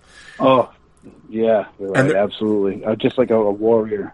Oh, and there's that great stuff on YouTube where someone's interviewing him later on in life, and he's sitting in his office at the rink, leaning back in his chair, and they're like 3 or 4 minute clips of him talking about Coaster, the Bennett Dave Wolf Brown fight. Yeah, the Brown fight. You're right. Yeah, and I'm like, God damn, who? Like, I always wanted to get a hold of the guy and like can you put the whole interview up? Don't just chop it up into a couple. Yeah. I'm like, put the whole interview up. He was over at hockeyfights.com. I forget exactly who that was at the time, but I remember when it first came out, and I was like, oh wow, that's awesome, because this person I didn't really realize was into that kind of thing, but like you said, it wasn't the full interview like you wanted. It was just sort of like sections of it. But still cool nonetheless. Oh yeah, it was great, and it's funny because it was so, like, that was like pre-podcasting days, like that video, right? Like, so to get like an old timer guy talking about like all the fights we watched on video, to hear him, like, it's one thing. I ran into so and so at the fucking McDonald's one day, and I asked him, hey, back in the day when you fought Cochran, and this is what he said, you'd have those kind of stories. Yeah. But I mean, this was the first time, like, that I can remember anyway, like on video, like where it was a fan doing it. It wasn't just staged TSN or ESPN interview where they talk about so back when you played, but Bob Costas wasn't going to start asking him about Bennett Wolf, right? You know what I mean? So it was like, yeah, you're right. Yeah. It was like the first kind of fan interview, like a fight fan interviewing him, and it was like, and it was so cool. And I'm like, I actually, as I'm saying this now, it's like I know he runs a rink in Minnesota somewhere. I'm like, son of a bitch. Now that I'm thinking about it, I'm like, I should try to get a hold of him, see if he want to come on the podcast. He'd be a great guest. Oh my God, yeah, the stories he must have. Oh my goodness. Oh yeah, and like, just even if they're like half as good as that videotape, right? I'd love to take a deep dive, because he's like come up from California, played in the Ontario Hockey League in the early '80s, and just be fighting everybody, and then I think he'd be gunslinging. Oh yeah, he'd be a great interview, but. Yeah, just kind of going on with the who are we talking about again? Oh yeah, Jay Miller. So kind of as the season goes on and wraps up, like you said, he kind of gets involved with Nyland, then it's Kordic, and I mean, how many times did he fight Kordic? What was the final total on that? God. Is it 8? I think something like that, yeah, or 6 or something like that. That was a great series, even though Kordic sort of had the edge in that whole series, but he kind of like went from the Nyland rivalry right to like a Kordic rivalry, and that's what I loved about Miller. Is even when McGuire went over to Buffalo, Kevin McGuire, I mean, he must have fought him 8 times in 2 seasons. It was he really got himself involved in those rivalries. That's what I love about Miller. It's like he was like fighting for us. He wore that sweater with that extra little bit of pride. Being a local lad himself. So. Those rivalries are all the more intense because of it. Yeah, just kind of with Miller, it's like, so he plays the 4 or 5 years in Boston, then he goes to LA, and what happened? Like, all of a sudden, he's just gone out of the league. Like, he played how many games? 60-some games, had 270. Like, he was active, And then I heard he got some virus. They didn't know what it was, and he was losing weight, and then all of a sudden he was just gone out of hockey. I never did follow up. Do you know why he retired? I don't know if it was specifically why, but I thought I read that he had Lyme disease, and he wound up losing like a ton of weight, because of it. And he tried to give it one more go. I believe he played like the preseason. Maybe, I'm gonna guess. I don't have drop your gloves anymore, but I'm gonna say it was like maybe the 92-93 season. I think he fought Jay Wells in the preseason, and that was kind of like it for him after that. I don't think, maybe he realized he just couldn't do it no more, or, he didn't have the strength anymore. I'm not really sure, but I've never really got nailed down why, that was the end for him. But you're right, he did kind of go in. It's funny, out in Boston, he was the top dog. Even though they had guys like Lyndon Byers around that, that could help out, and they even brought in Bruce Shoebottom briefly to help out and everything like that. But, he was sort of the number one guy over in L.A. He was sort of playing second fiddle to Marty McSorley. And he was the guy riding shotgun at that point out in L.A., and I always thought that, sort of not being in Boston anymore and maybe fighting with that extra bit of passion, for the sweater, and it was a sort of different scene for him out in L.A., so that was sort of, when we used to break down our little top 10 lists, when he was in Boston, he was a top 10 fighter, but out in L.A., he faded right out. Yeah, like it's like he was still active, but he was, yeah. But it was just, yeah. No, you're right. There was sort of now that as you're saying that, I'm thinking of the footage. Yeah, he seemed to be more. What's the word I'm looking for? I don't know. Because he'd still fight in LA and everything, but there was something about him in Boston. Yeah, he was more of a. In Boston, he was the number one guy, but out in LA, it was like he was taking on Ronnie Stern 3 or 4 times in a season, as opposed to taking on Tim Hunter 3 or 4 times, or somebody like that. Like he was sort of Marty was the guy taking on the big guns out there, so to speak, and Jay was sort of like, all right, well, I'll get Ronnie Stern, if you're going to take on their top heavyweight, and it's kind of weird seeing him in that position. Although he still had some great fights. I don't know if you remember him taking on a young Darren Kimball when he was with LA, and that was a great fight. What a toe-to-toe battle. And it's funny because Jay usually didn't get sucked into a lot of those style of fights. Like he would exchange with you when he felt like he can get away with it. But in general, he was taking that whole rapid fire style away from you, with a lot of that inside grappling and everything like that. But very good fight, seeing him exchange like that. That was a good one. It was. Well, that's what you mentioned the guy's name before, but that similar fight happened with McGuire too. It was a rare kind of for Miller. It was a rare kind of. Yeah, I believe I know the fight you're talking about too. A playoff fight after McGuire clotheslined Jay Miller. Yeah.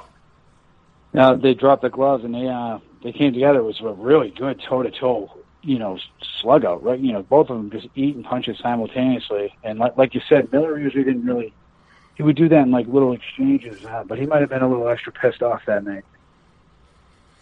No, absolutely. Yeah. And like you said, it was rare. And yeah, to go back, I think in Boston, he always seemed,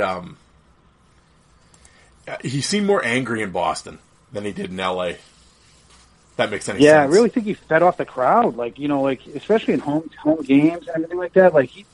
I'm telling you, he felt something a little bit more, playing in Boston. You can just see it in those long, drawn-out battles with John Kordic. You can see him digging deep for that something extra. Yeah. You didn't really see that so much in L.A. Maybe it was just, where it was sort of away from the East Coast, and maybe, all eyes weren't, on that, those, really pumped up rivalries like they had in Montreal and Buffalo at the time. Maybe it was a little bit more relaxed. I can't really say, but it just seemed like he didn't have that same intensity, himself like he had in Boston. In Boston he was just front and center, and in LA it was kind of like, all right, Marty's sort of the guy. Yeah.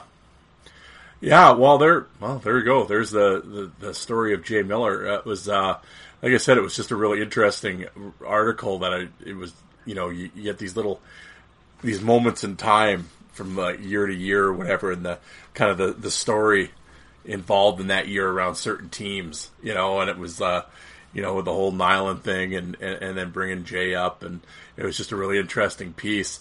In terms of like we were kind of talking about before with your quote unquote legends in black and white. What is there anything you're kind of looking for? Like, what are your pieces you're working on right now? I know you're always kind of got something in the mix. What do you have any? No, go ahead. Well, I do have one I'm working on. Like I was, hopefully going to be something of a collaboration. I got something like that on the back burners, regarding Tony Twist and Sandy McCarthy, who was the champ, at that time, that age-old battle. Yeah. So that was one thing I was, going to be working on, but right now I was just glad to take care of this Miller one because I'd been sitting on it and I had some trouble with the site. And, really, really happy to finally get this going. And now that my issues on the site are taken care of, I feel like much more confident that I can, just sort of like seamlessly, just keep going. It's so frustrating because you're not only are you writing a piece, but you're also writing pictures and you're making video clips and you're uploading them to YouTube and, you're trying to embed everything all at once and you hope everything works out. And sometimes technology doesn't want to work with you, it wants to work against you. So it kind of like kills your confidence sometimes. Like, I want to do this, like the top 25 all time list. I want to continue to add on to that, but I'm like, oh, geez, every one of these things has so much video, and I'm having such a problem, in the YouTube video right now. So that, it just kind of kills your confidence and your creativity. But we're back on track now. So I'm kind of open to suggestion too. So that's another thing. That's another good thing of being my own boss. I can kind of pick and choose what I want to do. Excellent. Well, I'm glad you're back doing it. It's technology. All right, folks, we're back. The irony of it, just as Steve and I were talking about computer issues, I don't know what the hell happened. Skype went down or something, and he could hear me, and I couldn't hear him. And 10 minutes of restarting computers and unplugging and plugging in, and banging my mouse, because I think that works, doesn't it? Isn't that what the Job Squad would do? Bang on your mouse? I'm such a computer computer genius over here. But we're back at it. I can't remember where we were now. Damn it. No, just in terms of the legends in black and white. And I was going to say, you had mentioned briefly there about kind of looking into the Twist McCarthy era. I think that's one. I mean, everybody knows about Twister, but I think that's one guy that I think a lot of people sort of sleep on is Sandy McCarthy. I mean, I don't know if I've become one of his biggest boosters, but to me, he's an all-time guy. Just that run in Calgary alone was fantastic. Storming into the league in 93, 94, and theoretically, taking the belt from Probert, and beating him at the end of the season. And, that was, kind of huge. And you almost got this vibe like, oh, there's going to be another, Probert rivalry here in the makings, but it didn't wind up really happening like that. Probert missed the entire, next season. And, by this point, when he came back, he was with Chicago, and things were a little bit different. The heavyweight picture it changed a little bit, didn't it? I think at that point, Tony Twist was on the rise. Sandy McCarthy had already established himself. Dave Brown was already just about done at that point, and it was sort of like a whole new era was sort of taking place. Chris Simon was another guy marching up the heavyweight ranks, so it was a very interesting transitional phase, and something I'm going to be looking into. Yeah, and I think and that's the one thing with Sandy. I think a lot of people just see the Ranger Bruin stuff of him, and they because his fall was pretty precipitous. I mean, it wasn't like where he just sort of like faded out. He's was sort of a shadow of his former self by the time he was in Boston. And I'm not exactly 100% sure why that was. Why he had such a dramatic drop off. Towards the end of his career, But we've seen that before with certain fighters. Some guys they go out after a couple big losses. Or they have a couple rough, years at the end of their career. And, sadly, McCarthy is sort of like one of those guys that he just sort of, he kind of came in like a lion and went out like a lamb. Yep.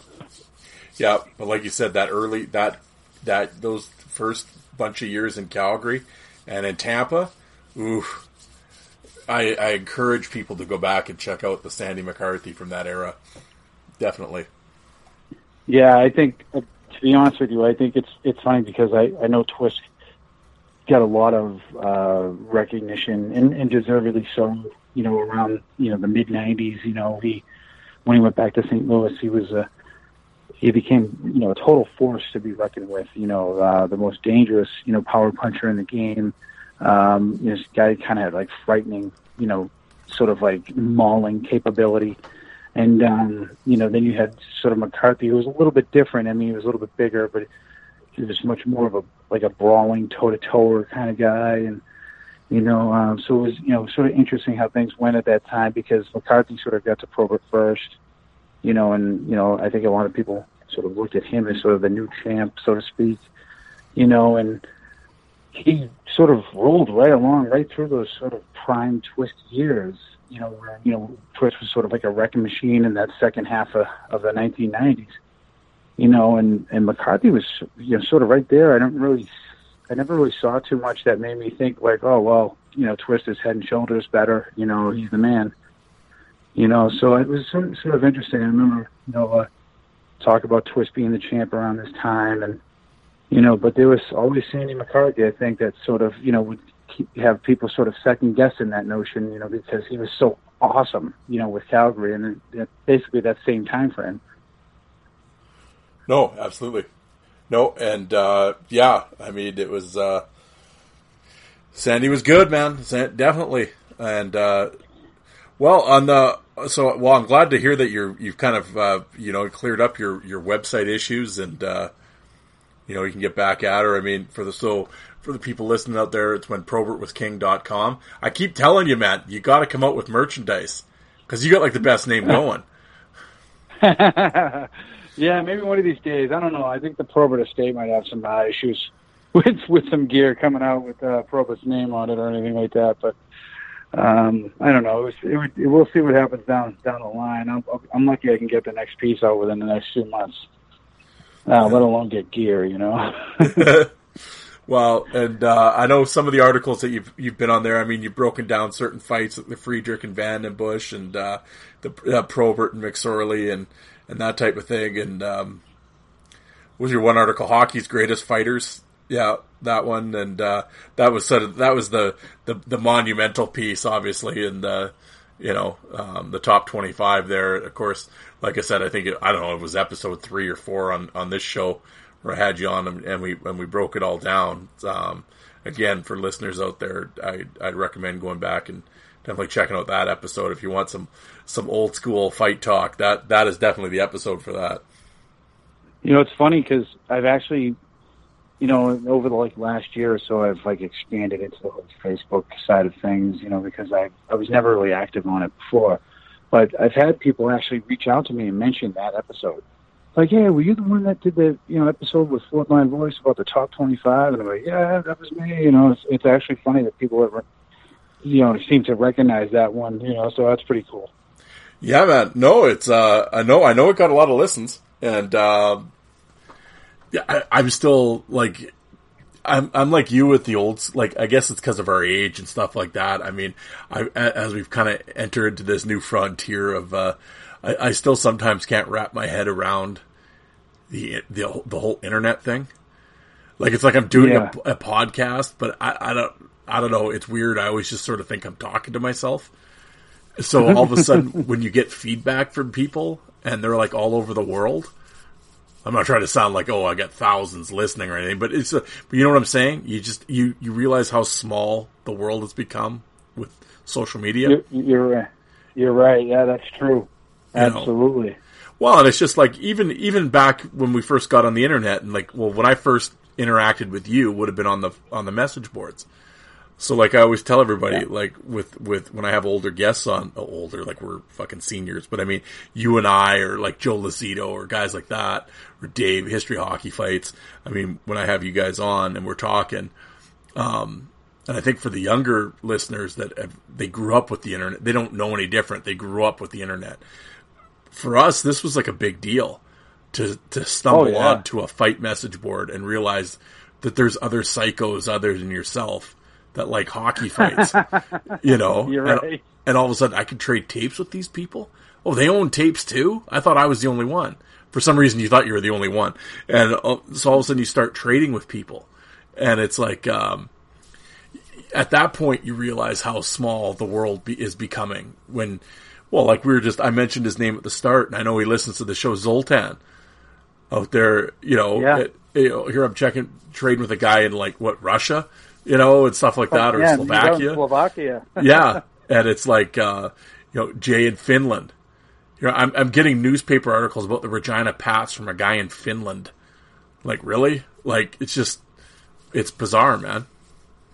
It is, yeah. No, and it's funny because I remember when the switchover happened from, you know, when you went from like the VHS days to the DVD days, and you finally made that commitment, like, all right, I'm going to go and I'm going to do this. You know, I don't know if this DVD thing is going to last, but everyone seems to be on it right now, so I'm going to do it. You know, and some of the earliest DVD traders that I actually encountered that would, you know, like, hey, yeah, I'll trade with you. Here's my list. They would be from Russia. Yeah. You know, you had a lot of guys that were out there. They loved the fight game, and they were out in Russia doing their things. A lot of those guys wind up migrating over to like Drop Your Gloves and stuff like that. So you'd run into them over there too.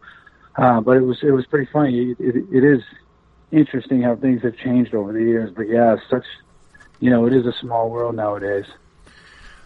Yeah, no, and I always say, like, and doing this podcast, I mean, that's been the real fun part. You know, as frustrating as the process could be, like frustrating like it was 10 minutes ago as I was trying to get this damn thing to work again. Why is it not working? Besides, you know, when you get into it and you do episodes and you get feedback from people, and it's like, yeah, like you said, it's you get a guy from Europe that, oh, I listen to every episode. It's like, really? I'm like, why? You know, it's like, okay. I'm like, but it just seems so, it's just so bizarre and really humbling, actually. And it's really cool. But it's cool to think, like, I enjoy having guys like yourself on that have the knowledge to, you know, you to give you guys the platform and to present it for people, well, around the world to listen to. Like, there's dudes in Russia or Finland or in Manchester listening to us talk about Jay Miller for the last hour and a half. And it's just so bizarre to say that. But it's... yeah, it's awesome. Yeah, so like... and you forget until all of a sudden you get, like you just said, you get feedback about that. And it's like... you know, oh yeah, I was listening to the show. You were the one. You know, okay, you know, but but yeah, you just sort of I don't know. It's just weird as you forget sometimes that the power of social media and the reach around the world that you have now with this stuff, and so it and I mean, I've seen people commenting on your when you posted just even this last article. You know, try to get traction with the retweets and everything else, and you see the feedback it gets. Stuff like that's really rewarding. Oh, it is. Yeah, and it's like a lot of times I like what you said. There's not a lot of us that are like really into this whole hobby and collecting, you know, DVDs and footage and breaking it down and then you know going on like Twitter or Facebook and discussing it with other people who are into it as well. And you know, when they turn around and, like I was telling you, you know, someone was like, oh, that, you know, the top 25. And not only did he say he liked the top 25 episode, but he said, well, I'd have this one higher, and I'd put this one in this spot. And, you know, it kind of generates its own discussion, which is, you know, also really cool too. And it's, you know, just like I was I've said to you so many times, it just kind of keeps the discussion going about these great tough guys and these great fights that have gone on throughout the years. And it's cool that we're still talking about it, and the hobby's still sort of like evolving. We went from, the Aggressive Hockey Report magazines to having podcasts now. It's, that are sort of dedicated to it. And, people writing, stories on the internet about these fights. It's good to see things are still moving along, and it hasn't died out yet, like it has basically in the NHL. Yeah, and it's and like you said, it's sort of bittersweet, right? With the message boards going down and all that kind of history went away. That was really shitty, So it's like anytime you can, with the Twitter's one thing, or and Facebook, those are good, but I think. When guys like you were, I guess what I'm trying to say is I'm glad you're back writing and your site's working again, because I think, in terms of the hobby or keeping it alive, so to speak, with air quotes, you need guys like yourself doing that. And, so I'm definitely glad that you're back at it for sure. And, and you'll come on the show, every once in a while, and we'll talk some old school. And I just like sitting there listening to you break down stuff, because it's like I have, for all the footage and everything that I've watched and all that stuff, it's like, I don't know, you get talking with you and holy shit, you start breaking down dates and sort of runs that certain guys had, and it's like I never realized it at the time, but it's like, so that's why I'm really pumped that you're still writing and shit and staying involved anyway. Despite a busy schedule. Oh yeah, thanks, man. I appreciate the kind words, brother. And it's just awesome, like, to be able to do something like this, and then have someone like yourself, have us come on the show, and even with like John with the Hockey Fight League, you'll have him on there, and you'll have him discuss the breakdowns for the leagues and all the different teams, and and that's just like I look at that as just like another like extension of the hobby, and and you have guys like me and John come on the show and just talk about our thing, our little niche in the hobby, and it's really awesome, for you to have us come out there, and it just helps everything go along, like we're all sort of pulling together for each other and everything like that, and I really appreciate it though. Thanks a lot, man. No, absolutely. And like I said, I with Twitter and everything, it's like, as much, every episode I'm on here ranting and shitting all over Twitter and yelling how much I hate social media, but, and there's a lot to hate about it. But at the same time, a lot of people on my, that I follow and are on my timeline, we have kind of talked it. There is sort of a fight community that we've kind of built on Twitter. And it's, a solid, 30, 35, 40 people that are always, around with the articles or a fight clip or what have you. And, and then of course, Alex starting up the Facebook. I think Alex starting up that Facebook page is pretty huge too. The Enforcer Appreciation page. Now, as much as there's a lot of new school stuff on there, and, and I mean, every third guy that joins, hey, has anybody ever seen Probert Cox? Yeah, we've seen it, Tasker Sen. Yeah, I know, buddy. You're not breaking new ground here. But, but for every one of that, there's, Brian Kurzman putting up an old AHL picture of Shane Cherlin Binghamton or something. You know what I mean? And it's like, so you see shit like that, or, like I said, Jade Finland putting up old articles. And, so as much as all of a sudden you start kind of thinking it's all over, you kind of, oh man, all of a sudden something sparks your interest again.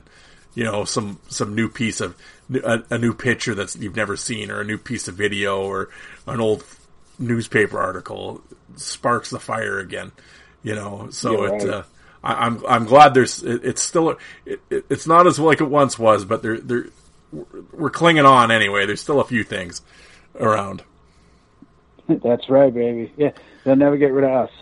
No, exactly. I mean, they'll, yeah, exactly. I mean, it's, and like I said, I guess with the podcast and just Twitter in general, like I was saying to Alec the other day, I said, as much as I hate Twitter and stuff, it's like, these are the only people I can talk fights with anymore.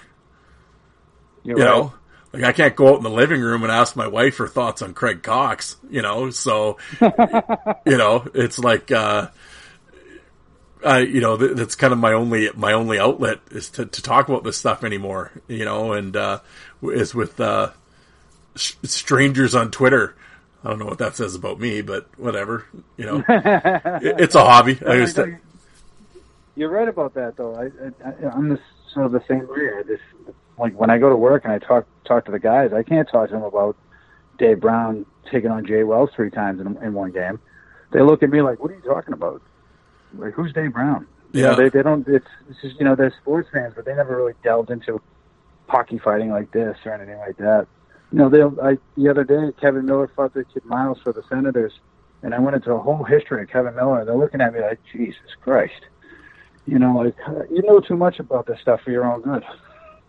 Oh yeah. But, you know, so you plug into Twitter and Facebook and, you know, you have a sort of like community of people that are sort of like-minded that do the same thing. Thank God. Yeah, well, exactly. Like if I go and if I walk into the shop tomorrow and start talking about Bennett Wolf, I mean, who's that? Is that the new grader driver? Who's Bennett Wolf? You know, like, you know, who are we talking about? Is that the new supervisor we got? Like, no, you know, but I mean, if I say Bennett Wolf on Twitter, I'll get a few replies anyway. So it's like, oh yeah, you know what I mean? So it's like, you have that, you know, we all go to work and slug away and, you know, do our normal life thing, but, it's a nice escape still to come on and, you know, at least interact with some like-minded, psychos. It's like discovering fried chicken for the first time back in like 1997. It's like, all right. You know. Yeah, you know, it's funny too because there were anyways, but, you know, it's talking about Bennett Wolf. There was a poster over at hockeyfights.com, whose name was Bennett Wolf. Like, yes. That was his handle.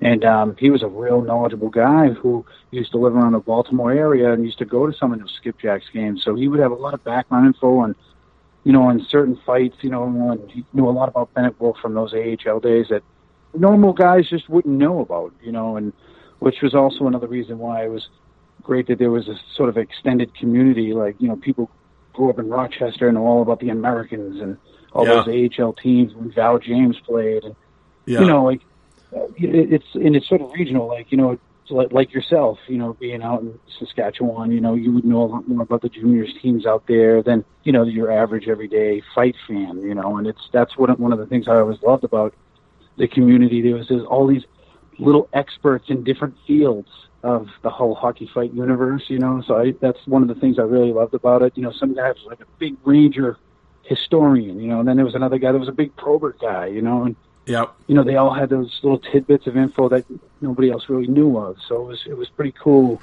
And there's still some semblance of that. You know, that's the good thing.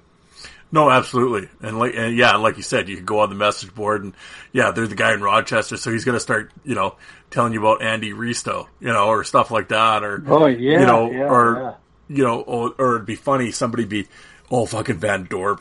What a punching bag. Yeah. Fuck this, that. And the guy'd be, hold on. I watched him in Rochester, you know, and it was like, and you'd get a whole different perspective on Van Dorp, right? Because the dude like threw down hard in the American League, right? He did, yeah. You know, and it's like, yeah, and I mean, people just think of the Byers fight. No, he was a goof. Well, it's like, no, he wasn't. You know, and it's like, you know, and the same thing. You know, you talk about like with Bennett Wolf and stuff like that, with the Baltimore footage and Val James and stuff like that. So yeah, you'd have your different your folks in different areas that would could talk on that stuff. Oh, definitely. I remember there was certain guys, even NHL stuff. You know, like there's a lot of teams that had, you know, even though they're NHL teams, when, you know, coming along, like, you know, there's a lot of missing early Pittsburgh Penguins footage that's just gone. There's huge gaps in old Vancouver Canucks footage. You know, LA Kings. You have sections where we don't really know what happened. And then you get people that would just sign up for these, you know, like hockeyfights.com or Fried Chickens, and, you know, they would get on the site and they're like, hey, you know, I lived in LA at the time.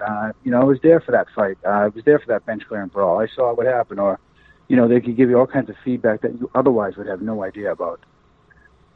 Oh yeah, and like even just like in simple things like preseason games. Oh yeah, I remember. Yeah, it was like some minor league guy that you didn't like. It wasn't even on Drop Your Gloves, and it was like, it's funny. Like even talking, doing this podcast, you talk to certain players, and they're like, "Oh yeah, I was in Pittsburgh camp." It's like, what? You were? Oh yeah, no, I got into a fight with so and so, and it's like, okay, it's like it's not listed anywhere. It's like, and you don't know any of this stuff, right? But it's like some guy on a message board or something would post it, and like, what was it the other day? I mean, people probably knew what was Byers. We were talking about Lyndon Byers, and then all of a sudden somebody was like, "Oh yeah, he had a fight with Hartford in the preseason." Like, when the hell was Lyndon Byers on Hartford? I didn't even know that happened. Oh, he did. Yeah, he did. You're right. Yeah. But it would be just stuff like that, right? If you never saw footage or anything, and it was just like, I don't know, and all of a sudden, but you're right. Somebody, I was there for it, and or whatever, because there's lots of, just inter squad or preseason that just wasn't around, especially in the '80s. True. Yeah. It's funny you mention that because in one of the Sandy McCarthy Marty McSorley fights, I think it was a preseason game, and there were actually two fights, I believe. In one fight, McCarthy apparently smoked McSorley, but that footage hasn't surfaced. But what has surfaced is the real long marathon brawl that they had, that McSorley actually edged out McCarthy in. And I remember there was someone on FC that would, but hey, I was there at that game, and early before that, McCarthy, gave it to Marty pretty good, or something like that, and I was like, oh wow, I never even knew about that, that's great info, and it's, the guy's not just fucking bullshit, he's a regular on FC for years, so it's kind of like, oh, there's some legitimacy there. You're like, wow, okay, I didn't know about that. Yeah, exactly, and it was like that's been the real cool thing, going back to Jay with the newspaper articles. Like, he sent me some stuff there. It was like, and this guy tangled with so and so in the exhibition series. It's like, really? Like, you never would have known that stuff, right? But somebody took the time Jay took the time to dig up the newspaper article, and there it is, right? And it's just like, who knew? There's just like so much. I know. There's just so much stuff out there that it's just unknown, and like you said, and then. Yeah, especially with the minor league stuff, and I've often said this even on this show with getting yourself or Dave or just even Nick or Jay out in Iowa, just everyone in their different pockets has had a different fan experience, right? And so to hear their story about how they got into it, or what team they followed or fans of, and they can give you the lowdown, and as much as the NHL is tough. Minor league stuff's even harder, to go back and find footage, let alone this guy playing here and there, and so when you could talk to different people and from different areas that, oh yeah, I was there, I remember that, and it was, to kind of go back to the whole thing, right? It's without this whole social media message board / Twitter, Facebook thing, I mean, you wouldn't know any of this stuff. That's true. You're right. Yeah, I'm glad at the very least, even though I'm not a big social media guy, in general. But I mean, I'm glad there is some sort of central area that we can kind of commiserate in. Whether it's Facebook or Twitter or something like that. I'm glad we at least have that, and so we have some way to sort of share the knowledge. No, exactly, and and like I said, every day when I get on Twitter and start scrolling and just get mad at the world, and I didn't think there were so many stupid people in the world. I've often like, I should just get off Twitter. I hate this thing. As much as I loathe it, then all of a sudden it's like, oh, there's Steve putting up a Miller article. Okay, I like Twitter again. And it's just like, you brought me back. So yeah. I'm glad I could pull you back in, man. Yeah, no, it was, no, man, I appreciate you coming on tonight, and I know it's late out there, so I won't keep you any longer, but, we will definitely do this again, for sure, and, I'm pumped that you're back and writing, man. Oh, yeah, I just, I'm gonna keep continuing on, and hopefully there'll be a much more steady flow of information coming from the site. Excellent. Well, once again, folks, it's whenprovertwasking.com. Check it out. Steve got great articles, and I'm pumped you're back. And again, it was great talking to you tonight, man. I appreciate it. Oh, hey, man, Darren, thanks for having me on. I appreciate it. You really, open up your world to guys like myself, and sort of like help put us out there. It's one thing to be on Twitter and post an article on there, but it's another thing to kind of come on the podcast and talk about it, and other people sort of hear about it and get wind of it and they want to check it out. So it's really great. Thanks for having me on. Anytime you want to talk fights, feel free to call. Absolutely, man. I appreciate it. And, excellent. Have a good night, man. All right, you too, man. Stay safe. Take care. You too. All right, bye.